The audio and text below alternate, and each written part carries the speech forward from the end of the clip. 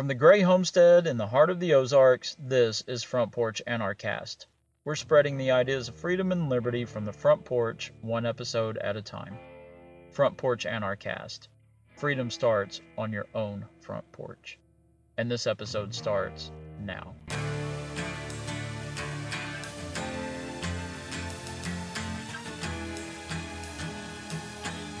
I heartily accept the motto that government is best which governs least. Carried out, it finally amounts to this, which also I believe, that government is best which governs not at all.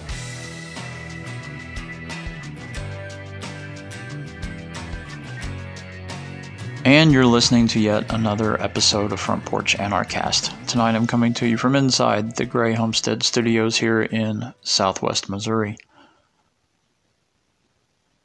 This is day 7 of the Corona lockdown for me.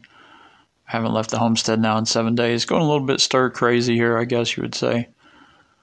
Not really. I've got my family here.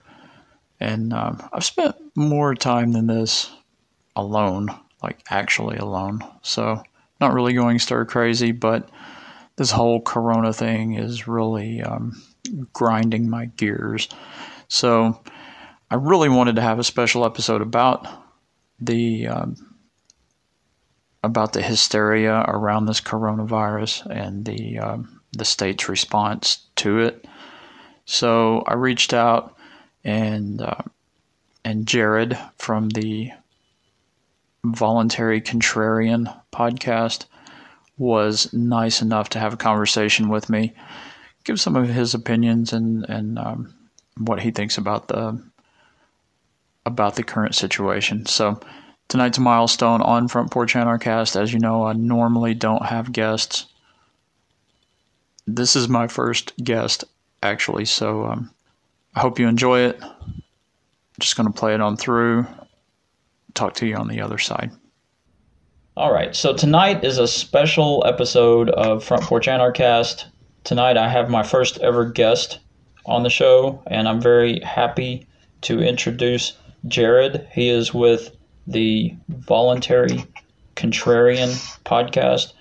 It's a podcast that I've listened to. I believe I've listened to every episode of it, and I'm looking forward to more. So how are you doing tonight, Jared? I'm doing well. Thank you for having me on your show. I appreciate it very much. Oh, not a problem.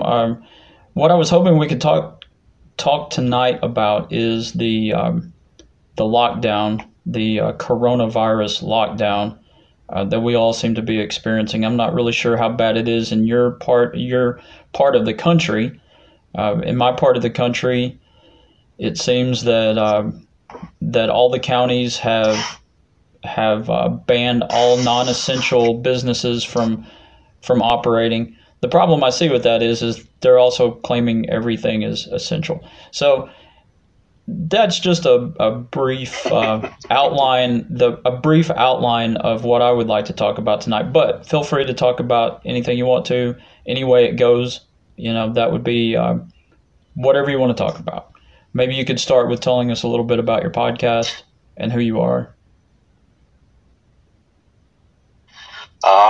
Well, I'm an old guy.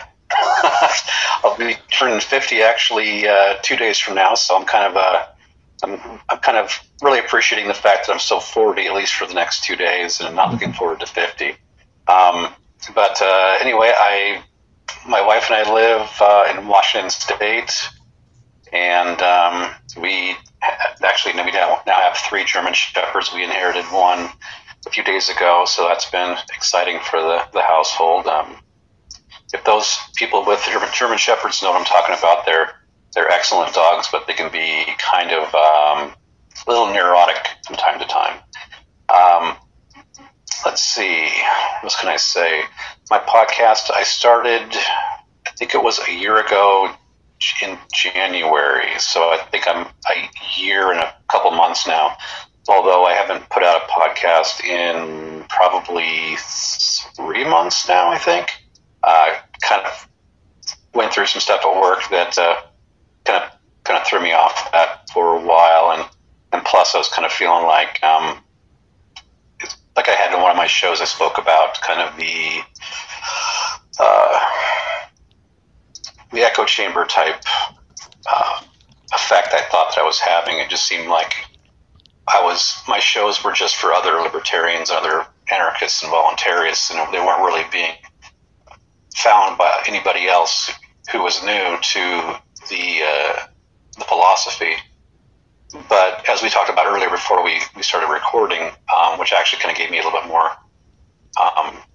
enthusiasm, was we were discussing how different people's approach and delivery of the tenets or philosophies of voluntarism, libertarianism, or anarchism, each person kind of finds something in each podcaster's delivery that they might appreciate more than a different one. So if I can lend the way that I produce information of a certain topic it appeals to people in a certain way more than someone else, I believe we're each doing our part to bring in more people to our non-aggression message and to spread basically the disdain for the state. So I appreciate our conversation earlier, and it actually makes me want to get off my ass and do something else, because there's tons of things to talk about these days, and I feel like I'm kind of behind the ball right now, so I better start writing some stuff. Well, spring is here, so maybe things will be looking up for you. We found that we had a rough winter as well. We're expecting our third child any day now. I say any day now. It's probably within the next 2 weeks we'll be having our third child. And I'm an old guy, too. Congratulations. Oh, thank you. I'm an old guy, too. We waited a very long time before we started a family. So that takes a lot of our energy, a lot. Oh, yeah. And the winter took out a lot of the energy, too. I can only imagine what it's like with you living up in Washington State. We lived in Wisconsin for exactly 6 months, and we bailed out because we didn't like the northern climate. So we moved back down here to Missouri. Yeah,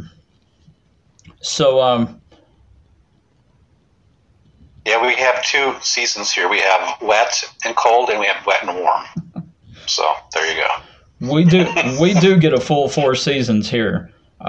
We get a cold season, and we get a hot season, and then we get a couple of days of spring and a couple of days of fall in between. And those are enjoyable. The summer's pretty hot, and the winters, we think, are pretty cold. Yeah, maybe we'll have to move on to maybe toward the end, if you want, we can move on to you obviously you've heard your podcast, you talk about your you garden and you sell some produce. So right. We're actually starting our first garden. We lived in this house for 6 months, and just recently I put in 11 about 25-foot beds, and so I got a whole bunch of starts ready to go in the ground right this second, but the beds aren't ready yet. So right. I'm kind of, again, behind the curve on that. The weather just will not seem to stay above freezing consistently. So anyway, that's off topic, but we can go there eventually if you want. Okay. Yeah, I'd love to. I've got I've got 2 racks of seed starts in the other room right now. We've been working on that as well. Mm-hmm.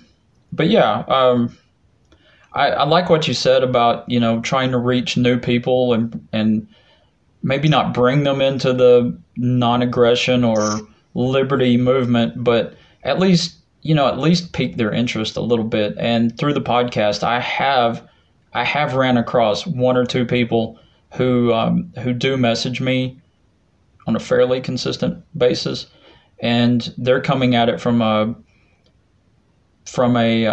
they were statists and they're kind of on the fence.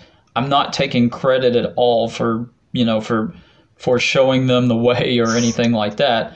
It's just, it was refreshing. I really liked it when you reached out to me, and then, like I said, there's another couple of people who have reached out that were they wouldn't consider themselves voluntarists. They wouldn't consider themselves libertarians, but they do listen to the show, which is great. And I have been able to turn them on. I have been able to turn them on to a couple of other podcasts. Unfortunately, sometimes the podcasts that they go to aren't exactly my style of voluntarism. So, but anyway, we could talk about that later. But what's really been on my mind the last couple of days is this whole shutdown thing. So I guess that kind of offsets the progress that I thought I was making, because here I get a couple of messages from people who might be seeking out a libertarian kind of philosophy, and then I see everybody that is so willing to join the collective and shut everything down. I don't even, I don't even know where to start with this. I get it. There's a disease. It's affecting a lot of people. I'm just wondering, and maybe you have a different view on this. I haven't left the house in 6 days. It's not really because I'm afraid of this disease, but I don't have anywhere to go because my job's shut down, and I live 30 miles outside of town. So, there's really no reason for me to drive in and out. I mean, we have plenty of food and chicken feed and dog food. So we've just kind of been sitting here. And I just see all of these people that are they're begging government for more restrictions on their own movement. I mean, they could just stay home if they want to. To me, that seems like the best thing to do. If you feel that's going to help, then stay at home. I'm not sure why they want government to lock them down.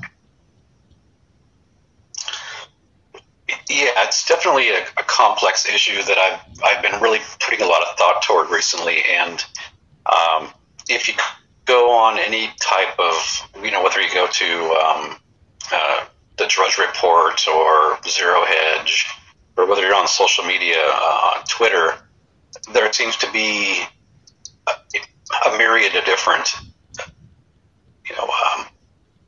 philosophies or theories of is this an actual virus that came from China? Is it just because some guy ate a bat? Were they experimenting on animals, and then they released the animals to the market to make some money, and then they sold these diseased animals? I've heard it's a bioweapon. I've heard it's because of 5G.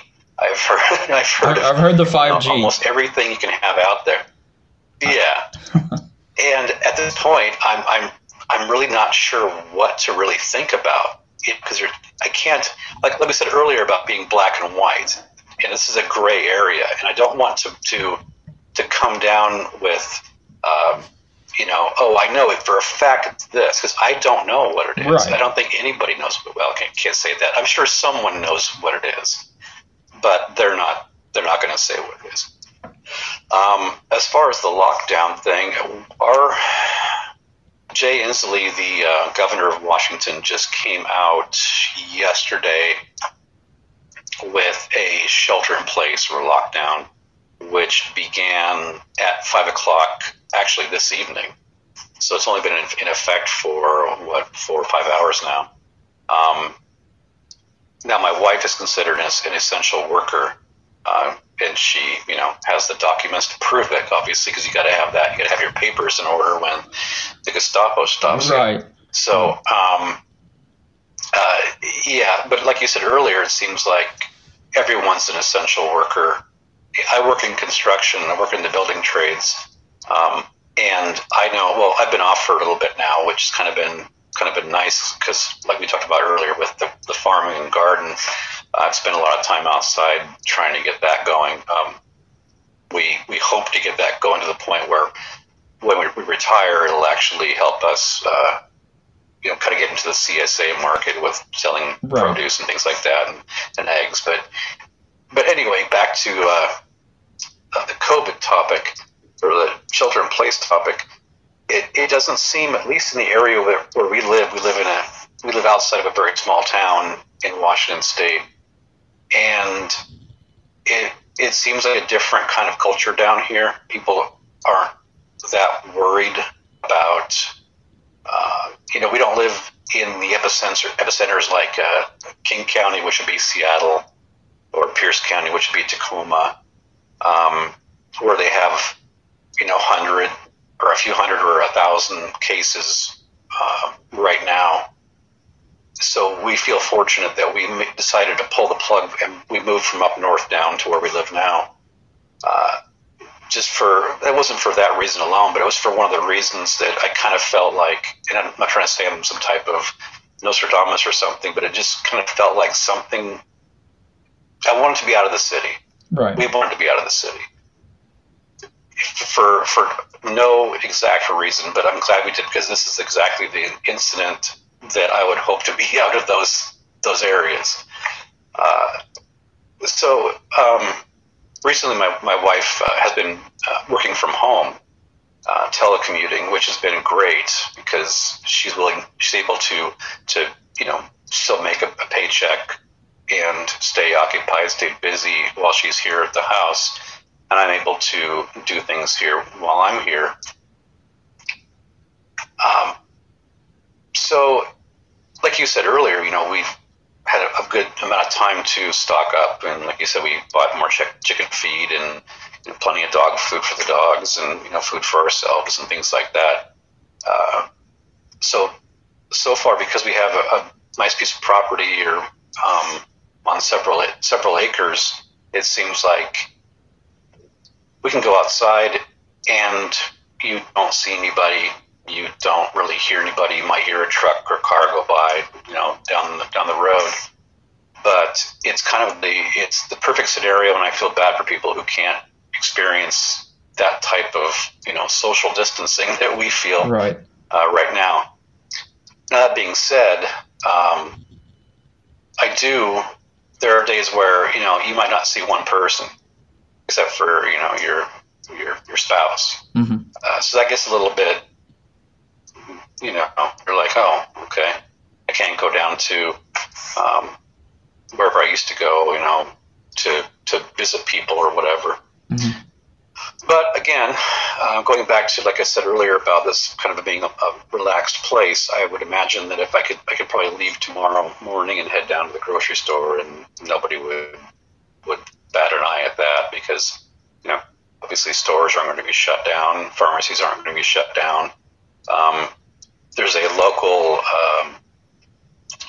dealership, auto dealership, who said they're not shutting down. So it's like, okay, well, is it really a shutdown here, or is it not a shutdown? Because I'm kind of confused. But besides that, I'm not sure how things are going in larger cities, mm-hmm. and I don't really want to experience that myself. No, I don't blame you for that one bit. The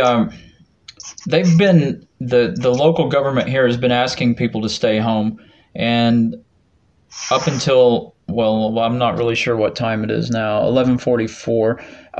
At 12:01 a.m. tonight, the county will officially go into a shelter in place. And that's when they won't allow any businesses to operate for the next 30 days. And, unless it's a restaurant, or unless it's some kind of medical thing, if it's a grocery store, if it's construction, any kind of construction is fine. I know that the home improvement stores, they're allowing them to stay open. And I'm like you. Is this a lockdown or a shutdown, or is it not? I know the business I work for. It's a nationwide business, and they're not going to be allowed to operate. That's going to put a crimp in everybody's plans, because there's a lot of people that work there, and they're getting shut down nationwide. And if this is going to last for 30 days, that they're not allowed to operate, things are going to get hairy for them. And like you said, I don't know what caused this virus. I'm not a conspiracy guy, but that being said, I don't know if this was engineered. I don't know if it was an accident. I don't know if this was actually somebody eating a bat or some other kind of animal. But right now, that's not what's important to me. What's important to me is where we're going to go from here. You said you have the luxury of kind of being out. We live out of the city, we live out of town, but we live right on a road.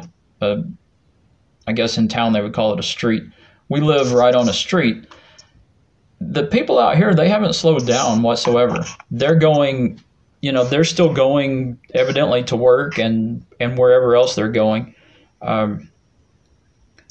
So when I hear people talking about, we need a lockdown, I'm wondering why they just don't stay home. Why are they begging government or the state to lock them down? They're not going to stay home anyway. It's almost like it's just a snow day. Up where you're at, they may have, you guys may have snow, and you may actually have to shut down the roads and stuff. Down here, we're lucky to get like an inch of snow at any time. If they forecast snow, they will shut us down. They'll shut down all the non-essential government agencies. They'll close school. And that's just if there's just a chance that it might snow. And now what I'm afraid of is that, are they going to start shutting things down anytime there's when flu season comes around? Are they just going to declare another emergency and we're going to shut down for that too? I'm kind of wondering where it might go. And that's something that I thought of, or I probably saw it somewhere. I'm sure I didn't think of it. I'm sure I read it somewhere.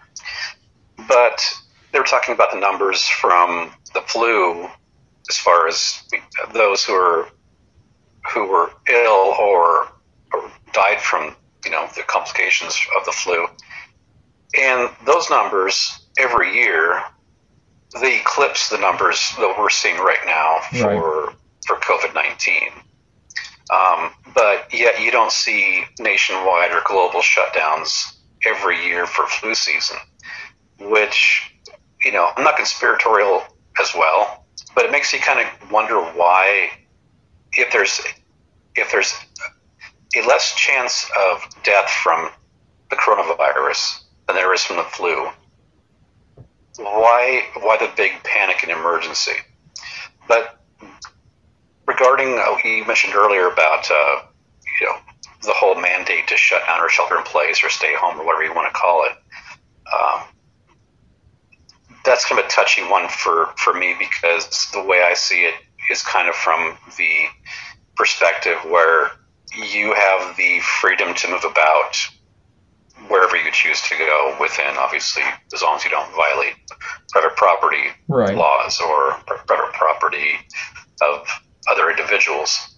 So if you are a free individual and you are gathering together with other free individuals, you have that right. So I don't get, on one hand, people are saying, there should be a law, there should be a mandate, there should be the police breaking up these parties or these, there was up in Seattle, there's a beach, and apparently a bunch of people were up there hanging out, and they had to get the cops involved and run them out and to get them to go home or whatever. And so I'm kind of mixed. I understand, obviously, the science behind how viruses spread from person to person. I get that. And I think we're having a hard time being in the libertarian world where we see both sides. We see the fact that we want to use our brains and go, okay, yeah, we should probably what do they call it, self-distance ourselves from other people. But then the libertarian party comes out and goes, well, screw that. I'll go there if I want to, as long as we're all making that voluntary choice, then it's no matter but our own. And this is where the whole not rational principle thing comes in, because if you decide to go to one of these things and attend, say, I've seen actually there's places that have coronavirus parties or something like that. Where they just kind of, they're like scofflaws. They don't really care about, they're like, hey, we're going to do what we damn well please. But yet then you go visit your grandma and you pass it on to her and she passes away. Well, then you have a moral problem there now. So that's why I'm saying this is a very complicated thing. It's actually a good test, I believe, for the morality of not only myself but fellow voluntarists to really kind of think about where do you stand on this and reason it through, and why what you can kind of glean from the writings of past, I'm going to call them stars, but the past geniuses that were philosophers, and go, okay, where does this fit in? Where we have this conflict between freedom but also protection. So yeah, I mean it's a great quandary. I really can't come up with a great answer for the solution though. Right. It's like, how do you force responsibility on somebody voluntarily?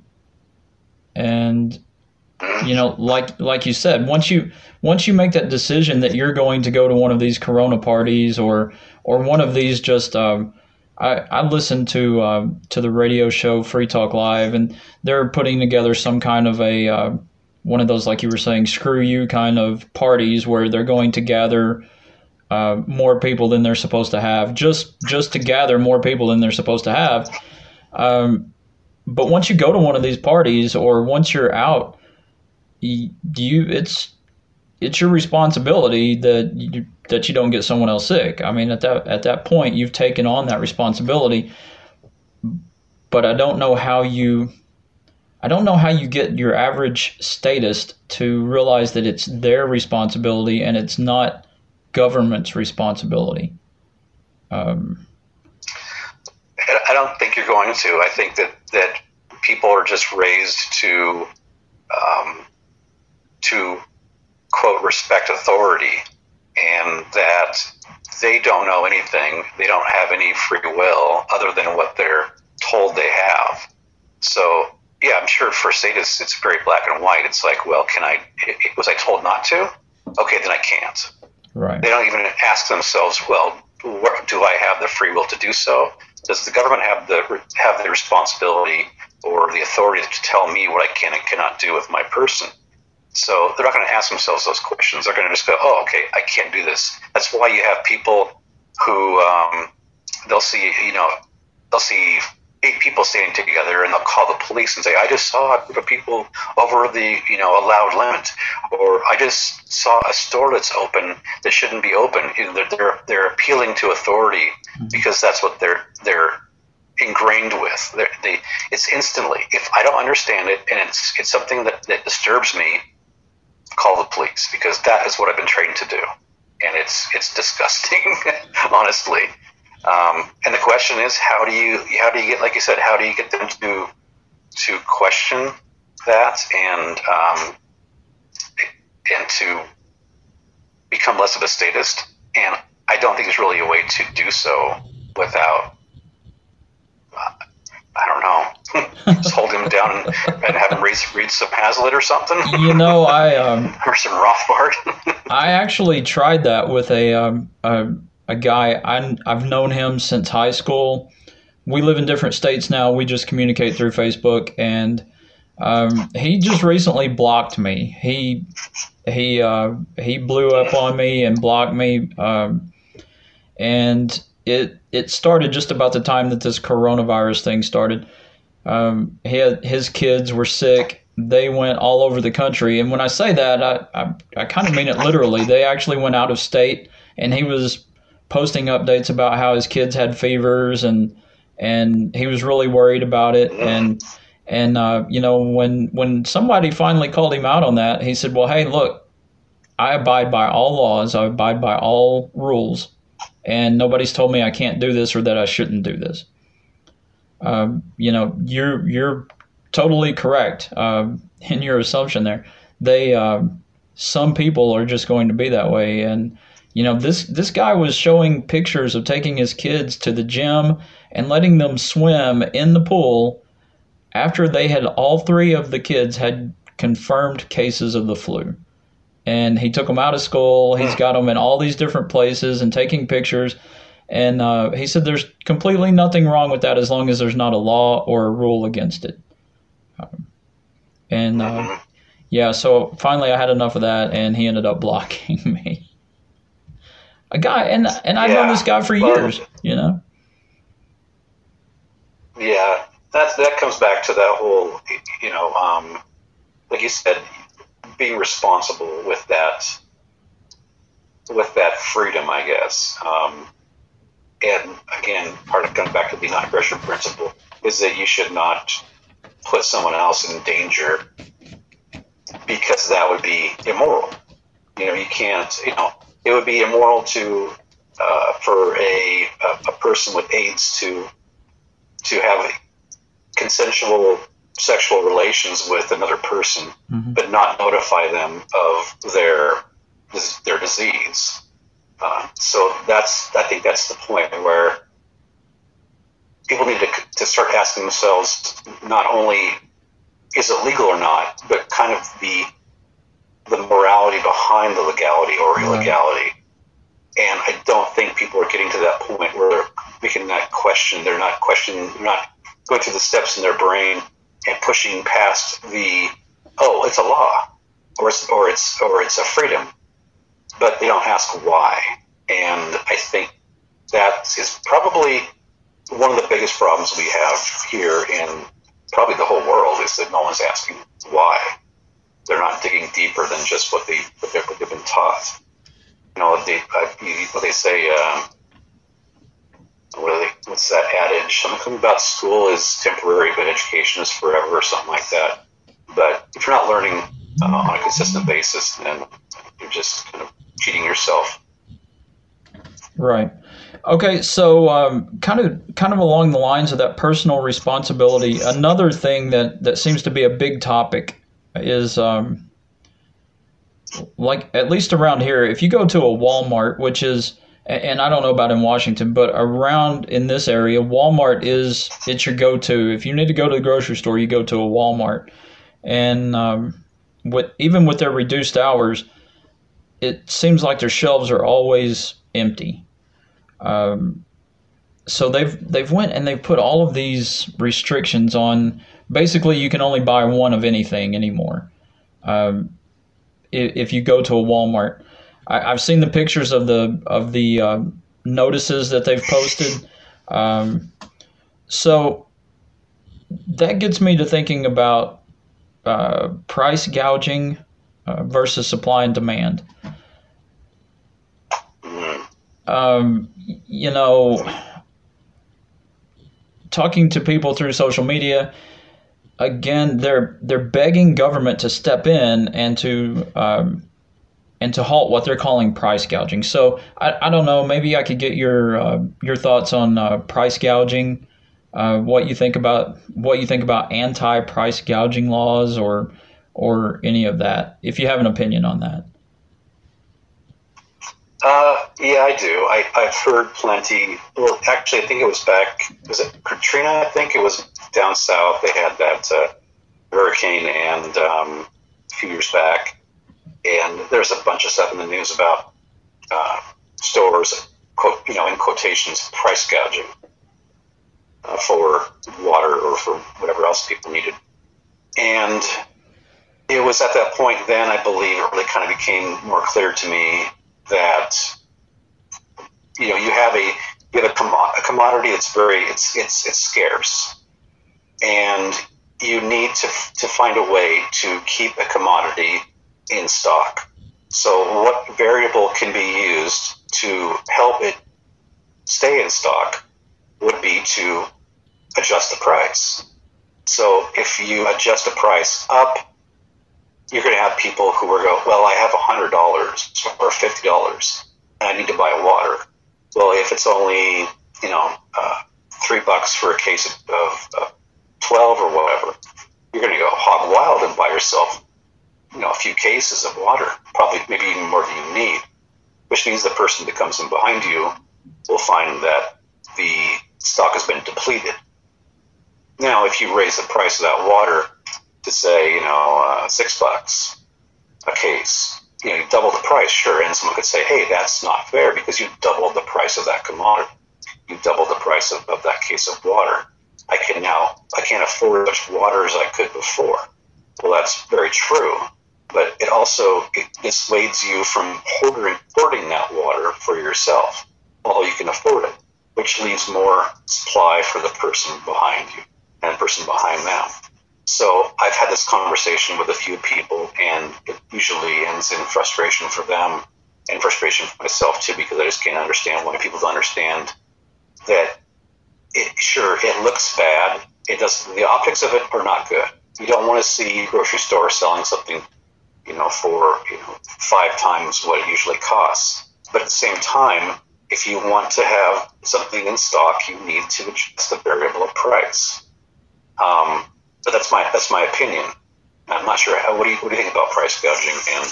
And I'm right there. I'm right there with you on all of that. And I've actually had people tell me that I'm for killing people because I'm for adjusting prices to avoid hoarding, basically. And I can't seem to make anyone, well, not anyone. I can't make the average person understand that it doesn't matter if a half gallon of orange juice, if it costs $3. It doesn't matter if they're charging $3 for a half gallon of orange juice if it's not on the shelf. If it's not there, it doesn't matter, that I can afford it or it's the same price as it was. But if they raised it to $5 for a half gallon, there wouldn't be as many people thinking that they need to get 3 half gallons. And I might actually have a chance of getting it. A lot of the people that I've interacted with seem to think that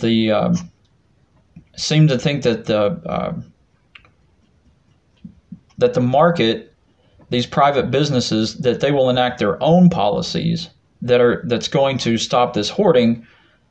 And at the same time, they want to say that, if you've got a big family, just send everybody in separately and have them all get one of each item. And,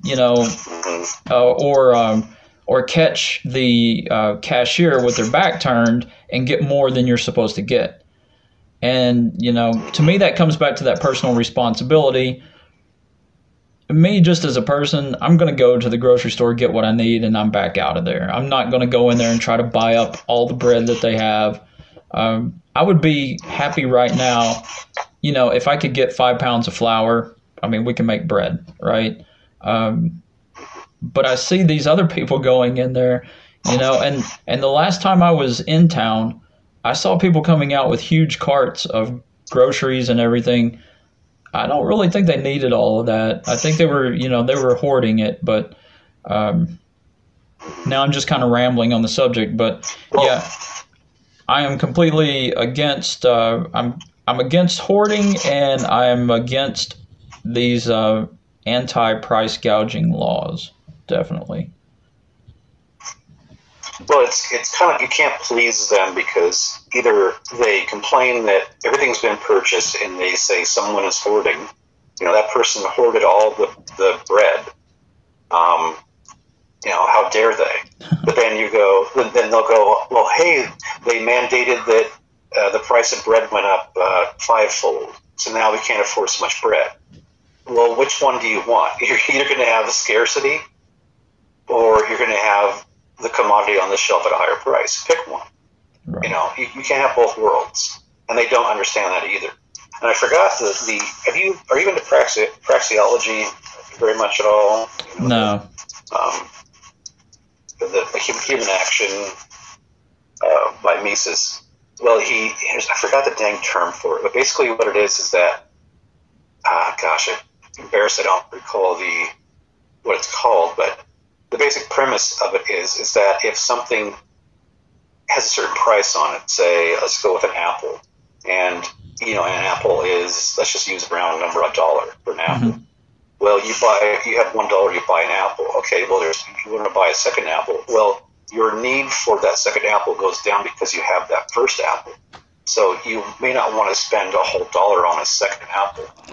So once say you buy a second apple, where the desire for the third apple is even less. So it kind of is a self-regulating thing. So I believe that also plays into if you raise the price of a commodity enough to make people think, okay, well, I bought one now, I've bought two now, but I don't. Now that I have the first two, I'm not sure I need that third one because the price point is put at the perfect spot to dissuade someone from hoarding, basically. And the funny part about that is that I learned that in the 9th grade in public high school, and I'm wondering why nobody else or very few people picked up on that. It's almost like they're willing to. They don't want the responsibility of controlling their own purchases. They want an outsider, government, the state, whatever you want to call it, to set that for them. Going back to what you said earlier about the morality versus the legality of it. Right. And to me, that's just crazy. I don't know. If you don't mind me changing gears, gears just one more time. So I haven't been keeping up with the whole stimulus package that they're proposing. I'm not sure if it passed or not. I know that they're talking about $2 trillion on the for a stimulus bill, and I'm just wondering thoughts on that. I'm kind of if they send me a check, I'm going to cash it. But at the same time, I can see where injecting $2 trillion is basically going to it's going to lower the value of the money I do have.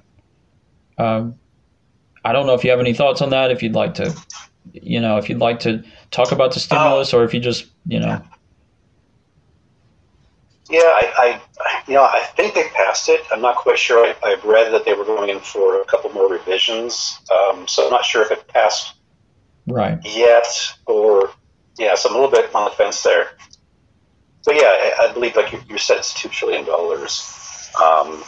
to aid in a number of things, going to the states, going to the airline industry,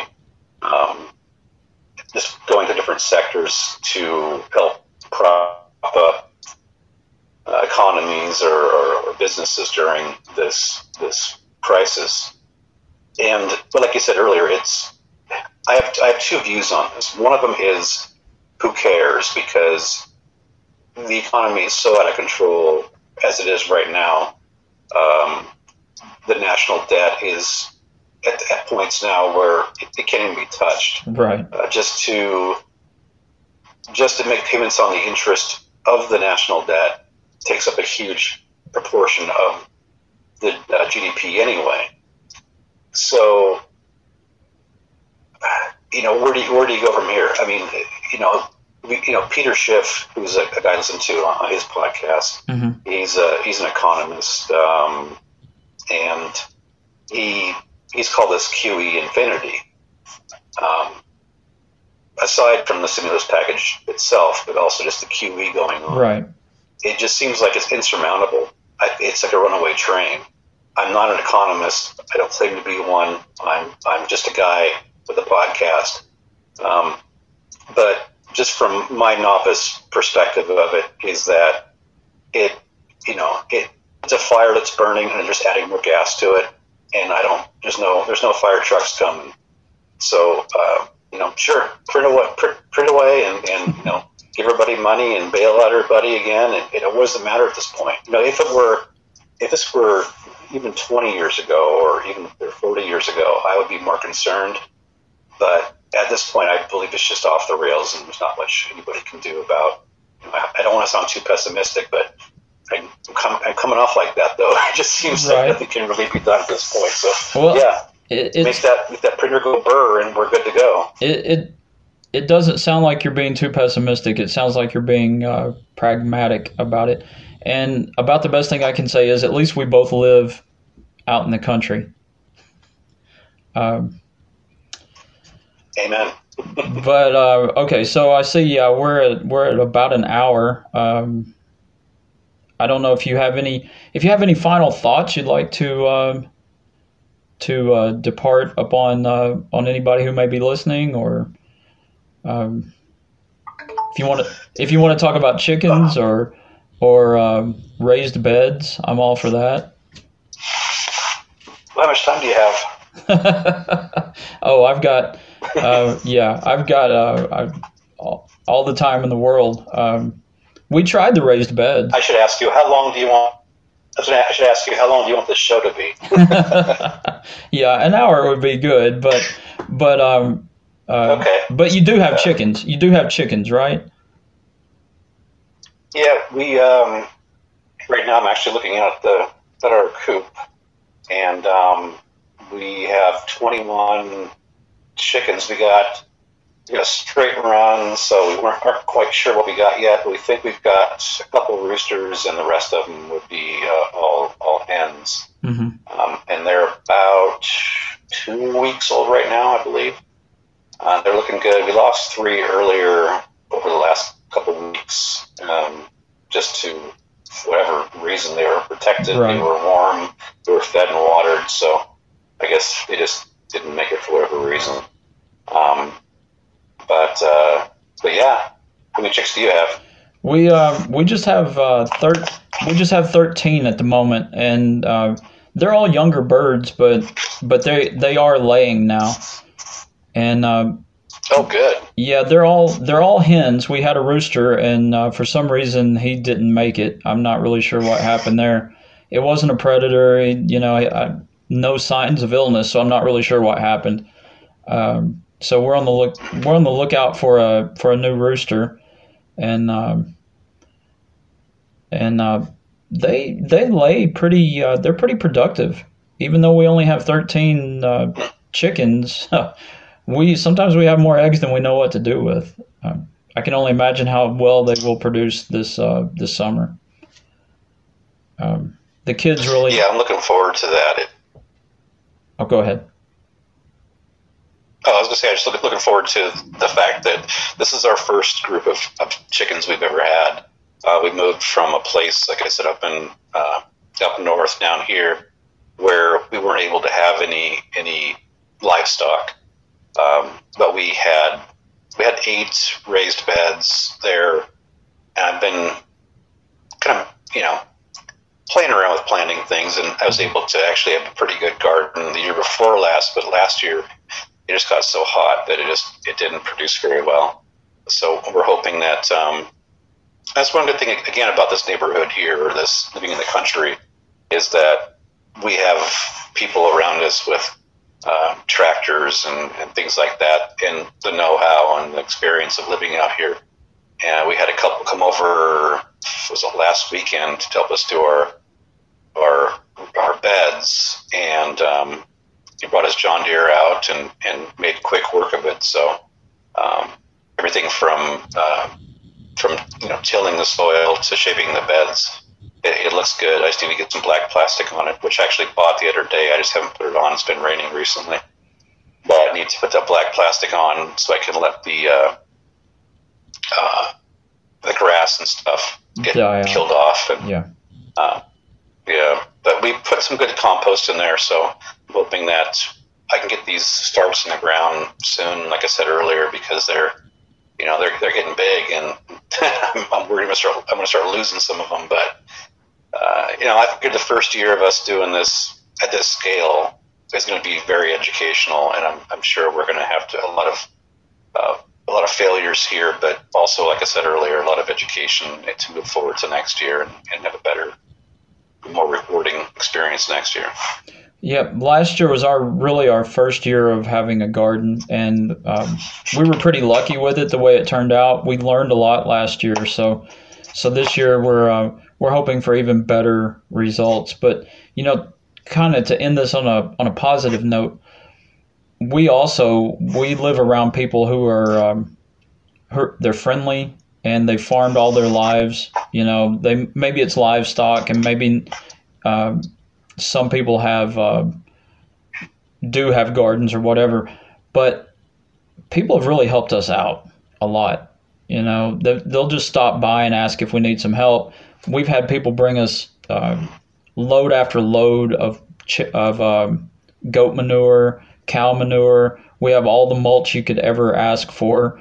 There's a sawmill just down the road, and they will give you all the sawdust you can drive away with, and they'll also give you their scrap lumber. They make cross ties, so they have long, irregular shaped planks, basically, that run about 10 feet long, and they will load you up. All you have to do is just drive down there, and they'll give you, whatever they have, and that's been really helpful around here. We've used some of those scraps to build raised beds, but I think this year we're basically going to go with everything in the ground. We don't need to use the raised beds here, so we're just going to go straight into the ground. But yeah, the people around here have really helped us out. So I guess that's kind of a positive to end the show on. Yeah, I mean, if you want to look at positives, in this time where we're all cooped up in our homes, even if you have a small apartment or whatever, there's, for some reason, growing vegetables is very rewarding. You use your hands, you use your brain. There's research involved, unless you're just a natural at it. But you order seeds online.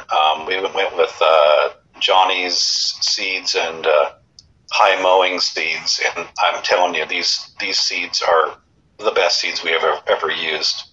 We used to buy seeds at Home Depot and things like that, but right. We'd have kind of maybe 75% success, but these ones are like on steroids or something. They're great seeds.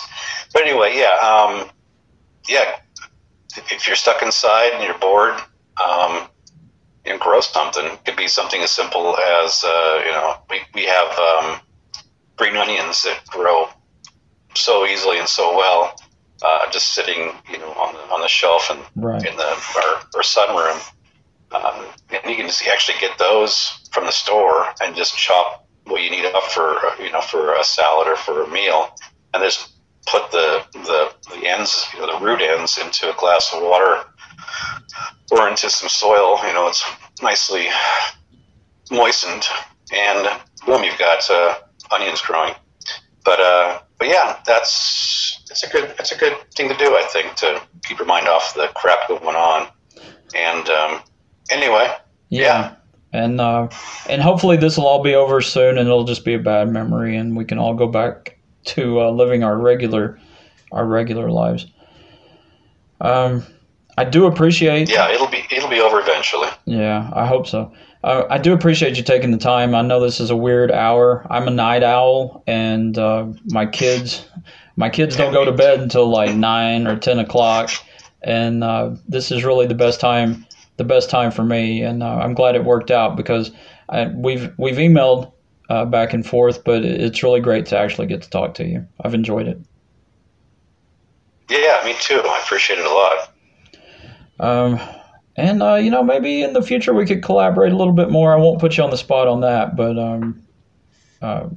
but maybe I would like to. And if you don't have anything else to say, I guess I'll just we'll wrap it up right here. Can I throw some my email in there? Oh yeah, go ahead. I'm sorry. Yeah. You're good. Yeah. So my email is.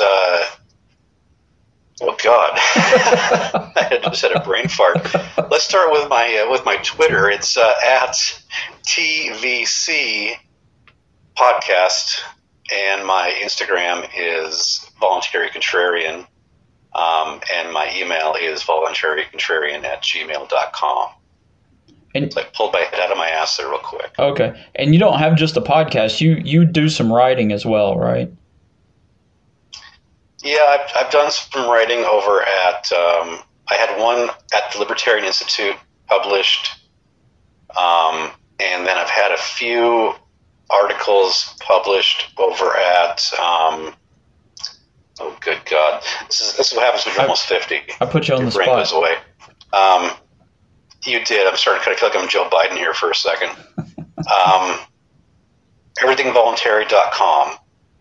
So over at everythingvoluntary.com, you can look up Voluntary Contrarian. You can see it probably have half dozen articles up over there. All right, cool. All right, well, thank you for your time tonight. I'm not really... Yep, my pleasure. So there you have it, ladies and gentlemen, my very first guest on Front Porch Anarchast. And I want to say that I think it went pretty well. You may have a different opinion, but anything that went wrong in that interview was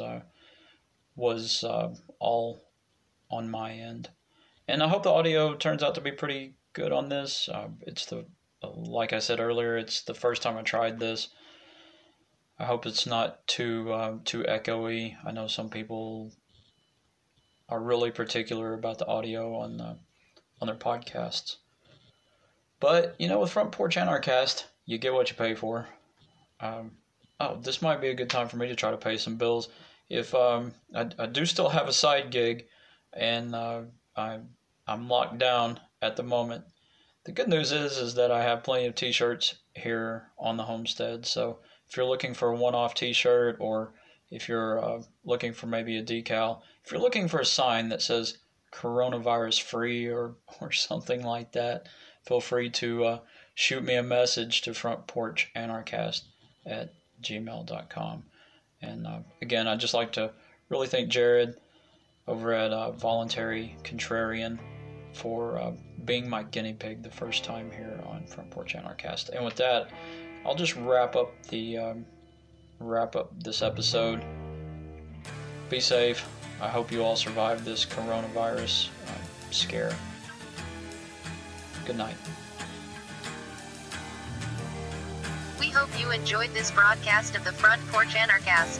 Like and share our page or send us a message at Front Porch Anarchast on Facebook.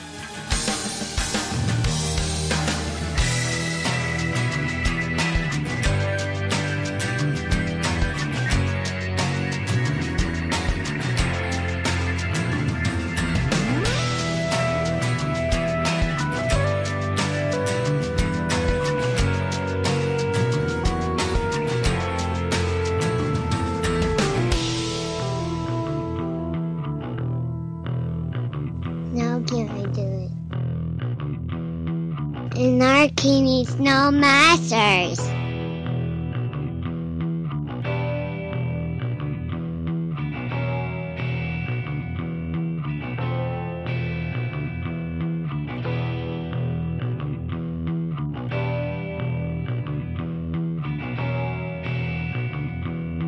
Anarchy needs no masters. Front Porch Anarchast.